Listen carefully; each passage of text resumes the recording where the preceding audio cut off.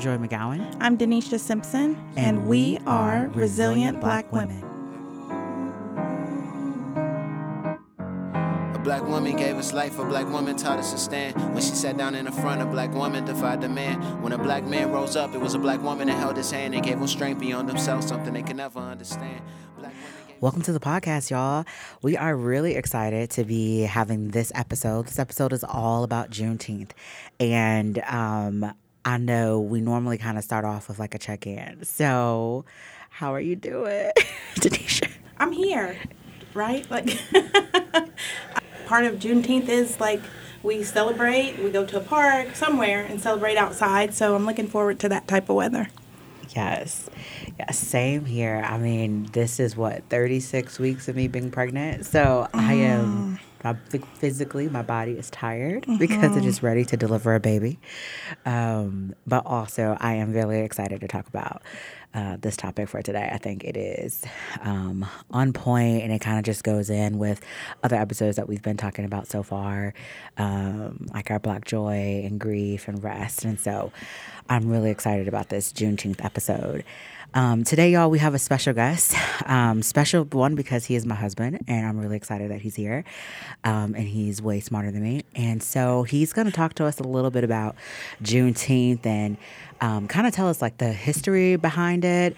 And our goal today really is just to have this open dialogue with him about Juneteenth and then processing some of the trauma that exists within the Black community.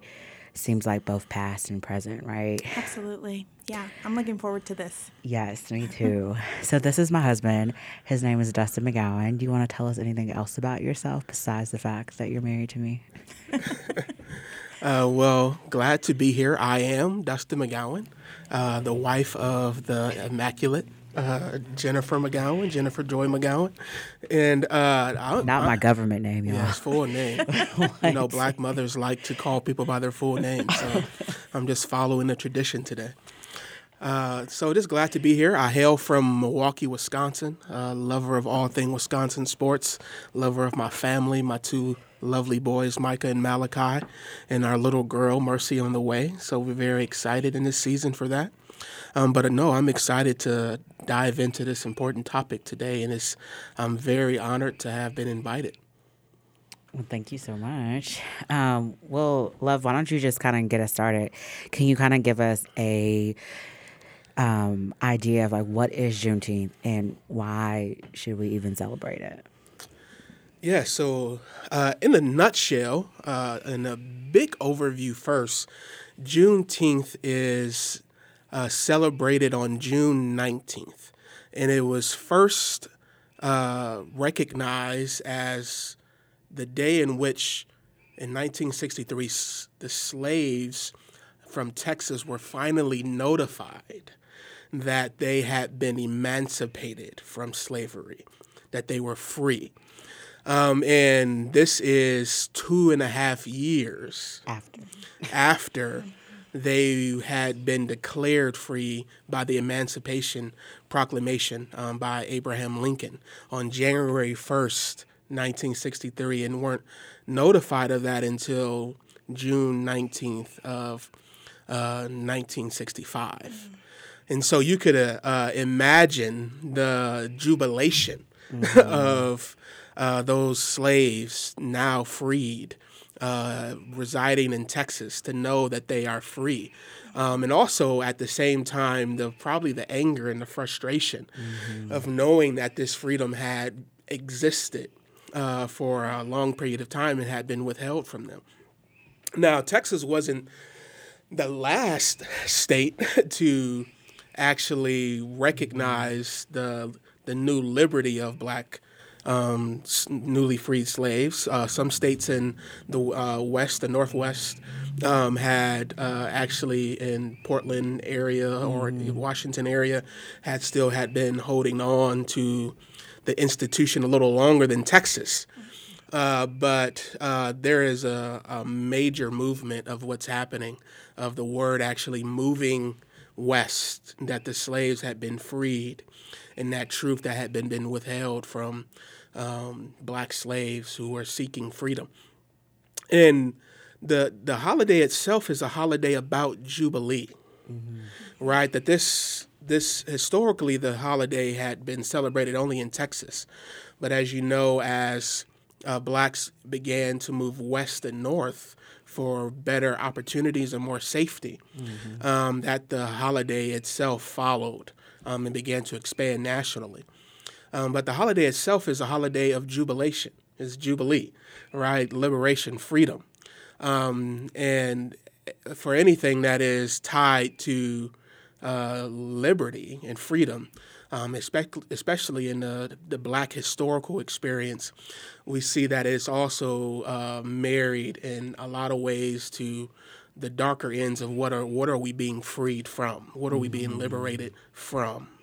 And so even as we look at the historical narrative around Juneteenth, that we know that the smiles and the liberation of blacks being set free in Texas and across the nation, while it is a happy moment for newly freed black slaves, right? You know, the oppressors at the same time are not happy about this, right? And as we see across the country, and not just in Texas, that the newly freed slaves were met with oppression as freed Americans, and of those who did not want them to be free, who did not want to let go of their property, who did not want to live side by side, hand in hand with freed slaves.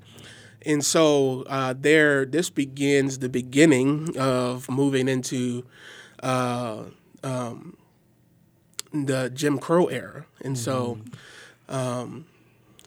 post-Civil War America is very dark. And we see the freedom of black slaves, freed black slaves now in the complexity of living as freed people in America, and it's incredibly complex, violent, and difficult. But once a year, there's the reminder that the chains are no longer on us as a people.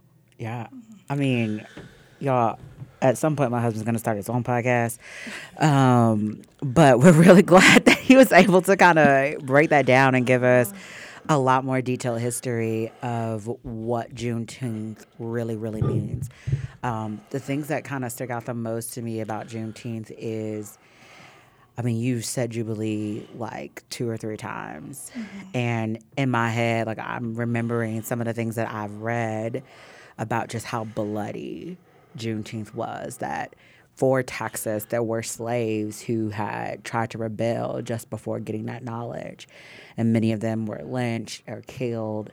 And I remember reading some articles about how when they finally did get the news and they decided to start celebrating, they would wear white. Like, it was like the colors of like white and red were really important to the people. It's like highlighting like the blood that was shed. But then white, usually for an enslaved person, was like their best thing that they could wear. And so just like this, it just feels like there's so much tension in Juneteenth. Like, it's not just that they were freed 2 years later that they find out about this. But even in that moment, like, they were still fighting for their freedom and then found out you've been free for 2 years. Like that, like, that just feels really heavy. Of like, what would they have been really experiencing? Yeah, I think the backdrop of this entire scenario is, one, slavery itself, and then the Civil War, right? And so what Abraham Lincoln actually does when he signs the Emancipation Proclamation is that he empowers the Union Army with the desire for freedom from Southern slaves, right? And so the cause of freed slaves who would eventually be free in the South actually empower the Northern fight against the South, the Confederates. And so when we see that there's forces, right, that are seeking to suppress that, right, and that those who would want to see black people in chains for economic reasons, all right, are not going to let go of that easily. And so we see historically from Nat Turner and other slave rebellions in the Americas and the Central Americas, right? That in America and the Central Americas, that there's that when they were squashed, that they were squashed with lots of blood and violence, right? That not just those who participated in the rebellion, but they killed over and beyond as an example, right, to others not to do the same. But the thing that we see in Civil War and and Reconstruction, post-Civil War Reconstruction era America, is that there's this strength from black people that they're no longer going to be subservient, right? And so a lot of that peace had been permanently fractured. That you had a contingency of people of slaves, and this is not to look down upon them, but who were passive and to a degree to get along, right? Because they knew that their uprising was the death of their loved ones and their children and the men in their communities. And so they tried to get along. But now as freed people, you have a different carry yourself right? differently. And so they began to live in light of that. And so, and not in the sense of retribution, right? But also, wanting to live in independence and peace, right? And wherever they go, having that trampled upon and followed them. So what you would see after the Civil War is that you saw these things called slave codes, right? That were these laws across the South that regulated the freedoms, right, of newly freed... The freedoms in quotation marks. Right, the freedoms of newly freed blacks in the South. That's crazy. Right? About curfews, about how many hours they had to work on certain days.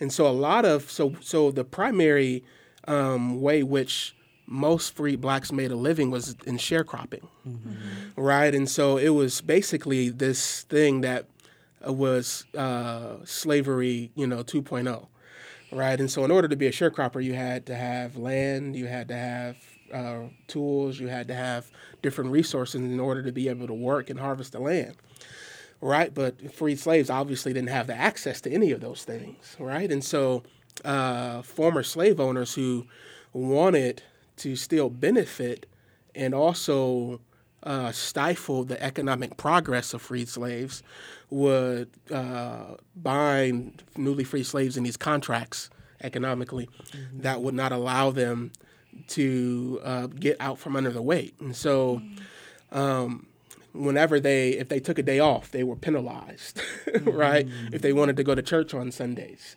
right? If they got sick, right? Any of these kinds of things, right? Or if they wanted to leave and move to the north, or if anybody who was a part of their family, they're all a part of the contract.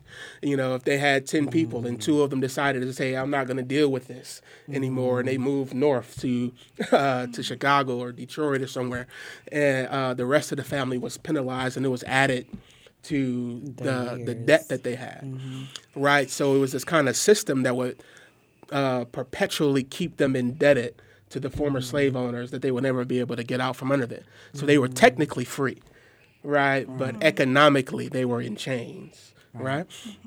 And so you had a lot of these systems and rules and laws that really stifled the freedom in the South. And so you have people moving further west, you have people moving to the north to try to get out from under those things. But we see that even in Juneteenth, that this is actually just a transition from one struggle to the next in the Black experience.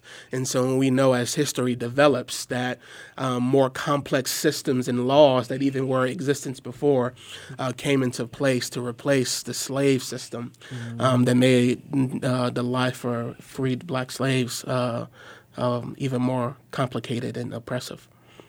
Just look different.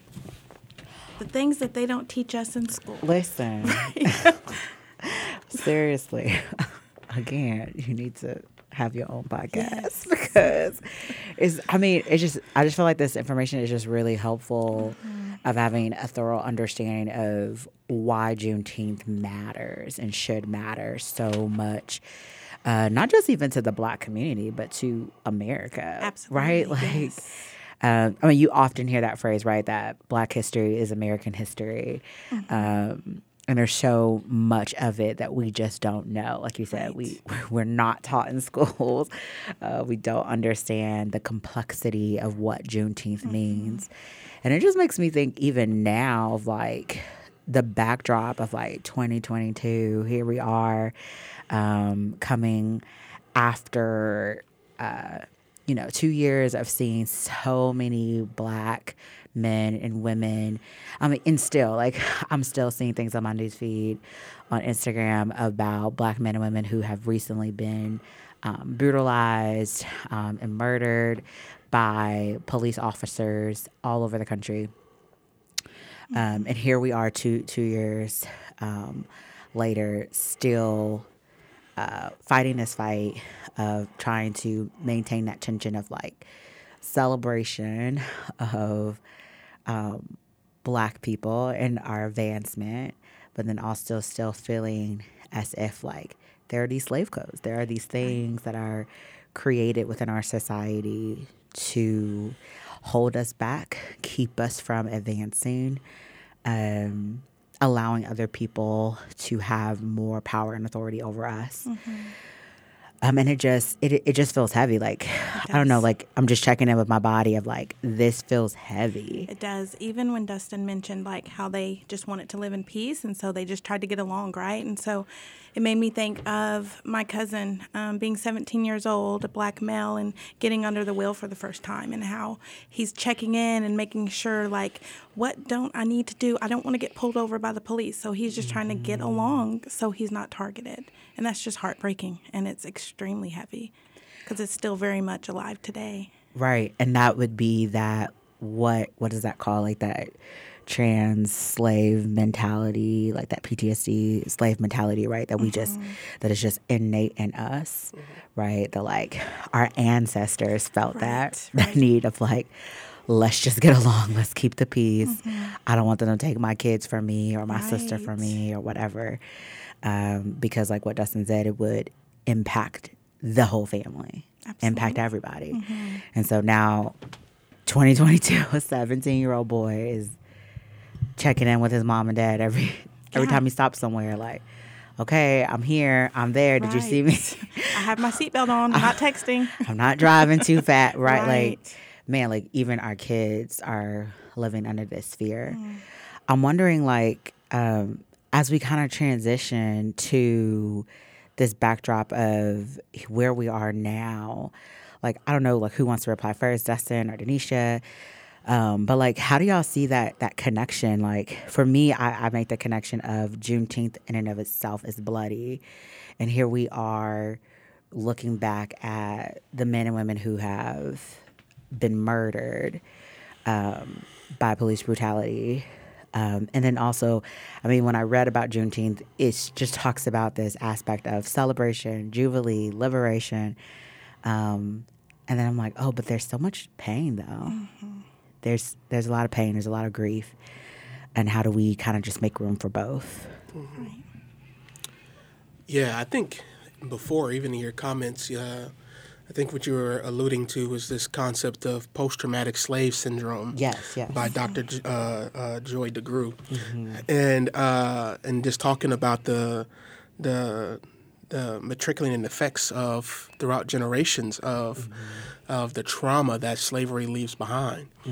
And one of the difficult things about living within the Black American experience is that even most of our celebrations are also stained with trauma, right? And so we look at things like Black History Month, and we look at things like Juneteenth and other celebrations, that they are all on the backdrop of this historical oppression that our people have experienced. And so one of the things that we really think about is that Black culture is a unique culture historically, right? That Black people come from Africa and they have everything stripped from them, right? their language, their culture, their music, all these things. And they actually created an entirely new culture out of the ashes of what was taken from them. And so, but, inherently, right, that culture that is built on the foundation of what was taken. Right, and so as we look forward, we always look back, and so it's this kind of like Sankofa idea, looking forward and always looking back at the same perpetually, and that's how we live, and so there's that complexity, and so we look at it in our current narrative as we look as people who are still longing. Right? Mm-hmm. A lot of the narrative of Juneteenth is the longing. We have been set free, but we are longing to actually really experience and to live into that freedom. Right? I think about the song "We Shall Overcome." Mm-hmm. Right? And it was in one of the lines it says, "One day we'll all be free." Right? All be free. And that's what we long to see and to experience. Not just freedom on paper, right, but freedom in experience. And so that's freedom from the fear of having to fear police brutality. Mm-hmm. That is freedom from having to experience inequities in our institutions, mm-hmm. right? That's freedom from the sense of thinking that I don't belong mm-hmm. in certain mm-hmm. places.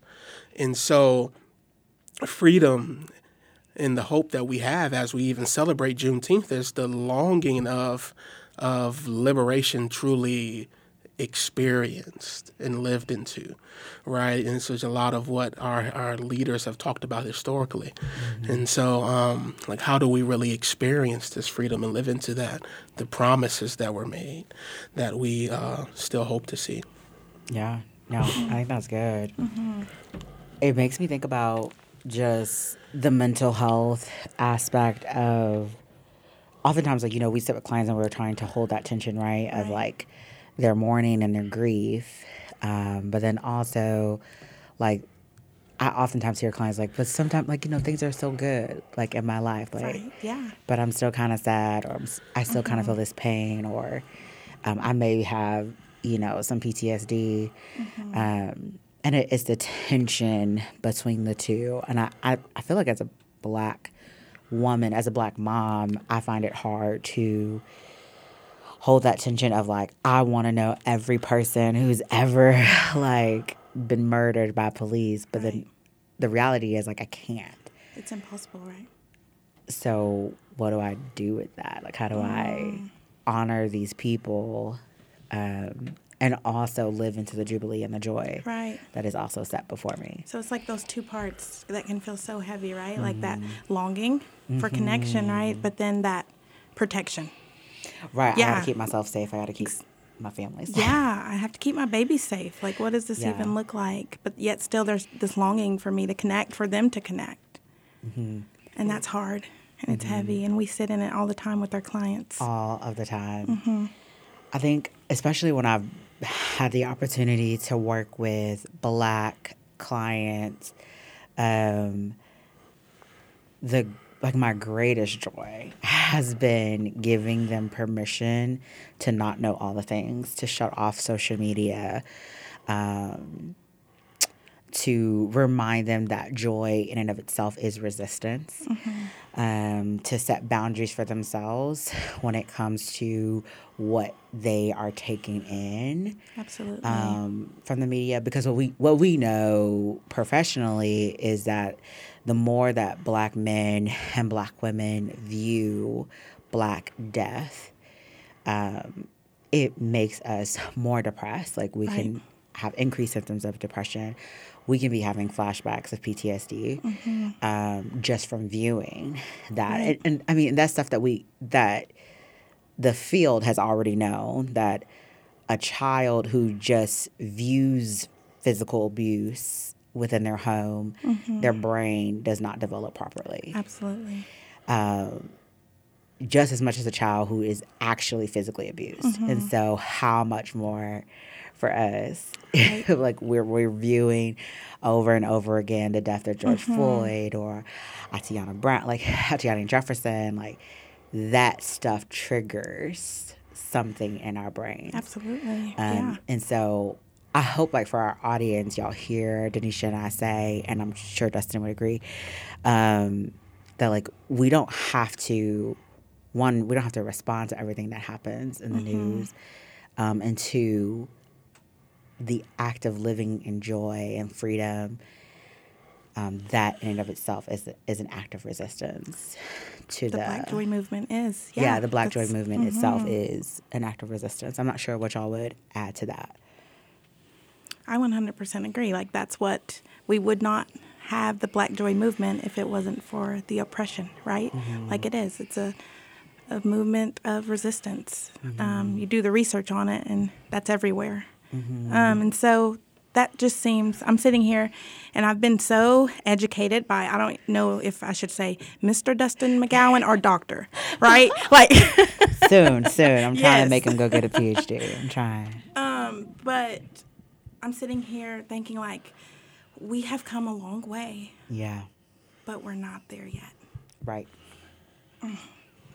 Yeah, I love that. Joy is resistance. Like, even to expand that further, I think Black culture is resilience and resistance, right? And so, in that, a lot of the themes that come out of that, right? Like Black culture, Black music is the foundations of most popular music now.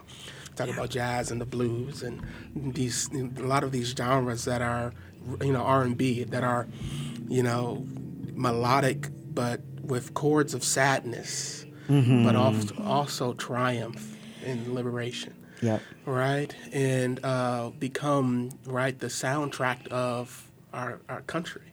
Right? And so, but that is constant reminder of the resilience and the resistance of our existence.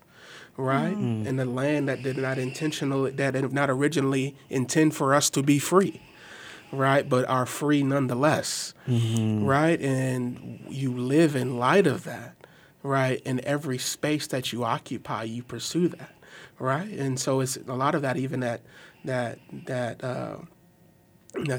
thought of, you have to work twice as hard and be twice as good. Right? But is that wherever I go, whatever sector I'm in, that I'm going to strive for excellence, right? Because my presence is resistance. And so wherever I am, I need to be great, right? Because I'm not wanted to be here, but I'm going to be here and make a mark.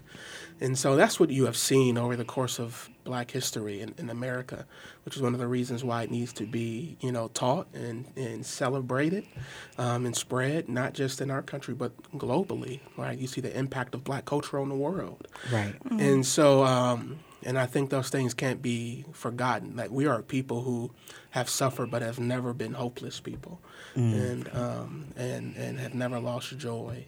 And so that has to remain at the center of the essence of all of those celebrations, particularly Juneteenth. Deneshia and I are going to close in a different way today. Normally, y'all, we do a moment of just gratitude, right? Because we believe that the research that talks about even if we are fearful and have some anxiety about our future, gratitude is the thing that can be really grounding for us. And that is the thing that can really change our mental health. And so today we wanted to read a list of the names of the Black men and women who had been murdered by police brutality. And our goal in this is really going back to our episode on grief, right? About just like honoring another way to say hello and goodbye to these men and women who unfortunately lost their lives to police brutality. But before we do that, I do want just like the three of us to just kind of say what's one thing that we hope the audience kind of walks away with. And then we can go into the names. I don't know what you're going to say, babe, but I'm going to take what you just said because I want people to hear what you said. And I thought it was really, really good. I want to repeat it. But just, you said something about your presence being the resistance. And so I remember when I was working in Chicago, I used to work at a domestic violence shelter. And I remember there's always a reason to protest in our world. And I remember being really frustrated by that and having to have this conversation with my colleagues about like Joi, them just encouraging me like, Joi, like your presence here is enough. You're already protesting something. You're already trying to make this world better by being exactly where you are. And just giving that like that affirmation of like, okay, I don't always have to go to the protest in order to say like I'm a part of this movement. And so wherever your presence is, like if you are a Black American, your presence wherever you are, in your home, at your job, if you're a teacher, if you're a bus driver, if you're the janitor, if you're a therapist like us, if you're a minister, like your very presence is part of the movement. And you are showing people this is who we are as a people. We always have hope. And so, sorry for stealing your words, but they were better than mine. No, that's exactly what resonated with me. I love T-shirts, so I'm like, I need to put this on a T-shirt. But it really resonated with me growing up in Northwest Arkansas and oftentimes being the only little Black girl in the room, in a classroom.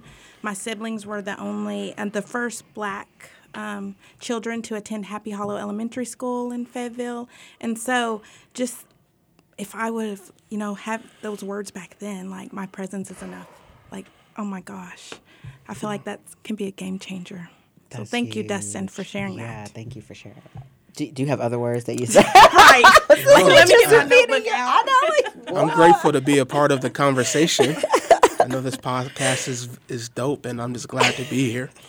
But no, I just think the thing that we have to hold on to is hope and joy.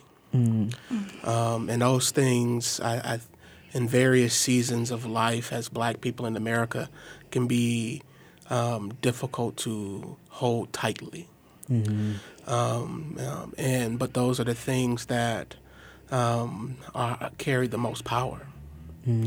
Right? It is the reality of our ancestors who, though they were not free, they did not lose the hope of freedom, right, for their children and grandchildren and great-grandchildren, right, even after Juneteenth and in the oppression that they lived in and, in Reconstruction and Jim Crow America, right, they did not lose, right, the hope of a better future for their descendants, right? And even as we live now, like even in our America, who has come a long way, and still has quite a ways to go, right? We don't lose hope, right, for ourselves and for the generations to come, right? And we celebrate the joy of how far we have come and how much we have done, right, and how much we have contributed to this project that is America, right, as beautiful and ugly simultaneously as it is, right, and those are the things that we celebrate that look strange to people who don't understand the narrative of Black people, right, but we celebrate nonetheless because we know the story, right, and we know how important it is to who we are as a people. As you read these names, like that's kind of what I envision us reading these names of, like, just remembering these men and women, and that it is their blood that still cries out in the streets. I remember when I saw Mike Brown get shot, and I just remember how long his body laid there in the street, right? And so as we read these names, we will include a link to these names. This is not an exhaustive list of every single person who has been shot, but the list is long, and I hope that we just take a moment. If you're riding in your car, walking, you just take a moment to honor these men and women. And this is the tension that we live in, right? Like having that hope, that joy, and then again, like we said, we're just going to honor these men and women. Dante Demetrius Wright. Marvin David Scott III. Patrick Lynn Warren Sr. Vincent Vinnie Belmonte. Angelo Quinto, Andre Maurice Hill, Casey Christopher Goodson Jr., Angelo A.J. Crooms, Sincere Pierce, Marcellus Stinnett, Jonathan Dwayne Price, Dijon Duran Kizzy, Richard Brooks, Carlos Carson, David McAtee, Tony the Tiger McDade, George Perry Floyd, Drayshawn Sean Reed, Michael Brent Charles Ramos, Daniel T. Prude, Breonna Taylor, Manuel Manny Elijah Ellis, William Howard Green, John Elliott Neville, Atiana Coquise Jefferson, Elijah McLean,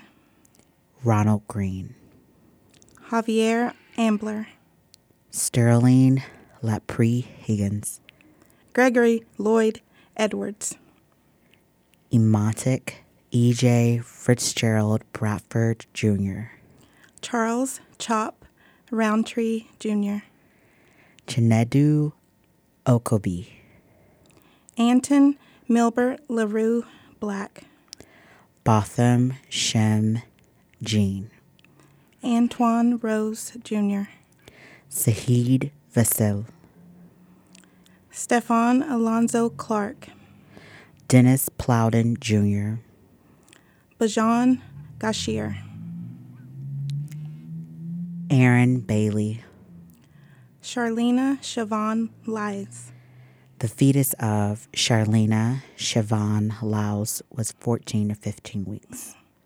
Jordan Edwards, Chad Robertson, Deborah Danner, Alfred Alongo, Terrence Crutcher, Terrence Liddell Sterling, Corin Gaines, Joseph Curtis Mann, Philando Castile, Alton Sterling, Betty Boo Jones, Quintonio LaGreer, Corey Lamar Jones, Jamar O'Neill Clark, Jeremy Bam Bam McDowell, India Hager, Samuel Vincent DuBois, Sandra Bland, Brendan K. Glenn, Freddie Carlos Gray Jr., Walter Lamar Scott, Eric Courtney Harris, Philip Gregory White, Maya Shawatsa Hall, Megan Hockaday, Tony Terrell Robinson Jr., Janisa Fonville, Natasha McKenna, Jerame C. Reed, Romaine Bisborn, Tamir Rice, Akai Kareem Gurley, Tanisha N. Anderson, Dante Parker, Azelle Ford, Michael Brown Jr., John Crawford III, Tyreed Woodson, Eric Garner, Dontre Hamilton, Victor White III, Gabriella Monique Navarez, Yvette Smith, Mackenzie J. Cochran, Jordan Baker, Andy Lopez, Miriam Iris Carey, Barrington B.J. Williams, Jonathan Farrell, Carlos Alcis, Larry Eugene Jackson Jr., Kayam Livingston, Clinton R. Allen, Kamani Kiki Gray, Kayla Moore, Jamal Moore Sr., Johnny Kamai Warren, Shelley Marie Frey, Darnisha Diana Harris, Timothy Russell, Melissa Williams, Noel Polanco, Reynaldo Cavallas, Chavez Carter, Elisa Thomas, Chantel Davis, Charmel T. Edwards, Taman Robinson, Irvin Lee Jefferson III, Kendrick McDade, Rakia Boyd, Sharice Francis, Jersey K. Green, Wendell James Allen, Namaya Lazar Dillard, Dante Lamar Price, Raymond Luther Allen Jr., Manuel Levi Loggins Jr., Ramarley Graham, Kenneth Chamberlain Sr., Alonzo Ashley, Derek Williams, Raheem Brown Jr., Reginald Doucet, Derek Jones, Dan Roy DJ Henry Jr., Ayana Monet Stanley Jones, Stephen Eugene Washington, Aaron Campbell, Kawani Carrington, Victor Steen, Shem Walker, Oscar Grant III, Tarika Wilson, Deonta Terrell Farrow, Sean Bell, Katherine Johnston, Ronald Curtis Madison, James B. Brissett Jr., Henry Ace Glover, Timothy Stansberry Jr., Osman Zongo, Alberta Sproul, Kendra Sari James, Orlando Barlow, Nelson Martinez Mendez, Timothy Dwayne Thomas Jr., Ronald Beasley, Earl Murray, Patrick Moses Dorismond, Prince Carmen Jones Jr., Malcolm Ferguson, Latanya Haggerty, Margaret Laverne Mitchell, Amadou Diallo, Taisha Shani Miller, Danette Strawberry Daniels, Frankie Ann Perkins, Nicholas Hayward Jr., Mary Mitchell, Yvonne Smallwood, Eleanor Bumpers, Michael Jerome Stewart, Uella May Love, Arthur Miller, Randolph Evans, Barry Jean Evans, Rita Lloyd, Philip Lafayette Gibbs, James Errol Green. Henry Dumas. Thank y'all so much for joining us on the podcast today. Remember, as always, if you are in need of a therapist, you can visit therapyforblackgirls.com, and you can find a therapist by using your zip code and whatever kind of insurance that you may have. You can also check psychologytoday.com. You can also use your zip code and whatever insurance you may have, and they will help you find a therapist near you. I'm Joi McGowan. And I'm Deneshia Simpson, and we are Resilient Black Women. Most beautiful, might I say, that's why they copy all her ways. That's why they sit and they stare, but don't let them touch your hair. Those roots were formed before you were even here. And may God bless the souls that was lost, so we persevere. A black woman from Chicago had prayed for me every night. That black woman sent me away one summer and saved my life. I know.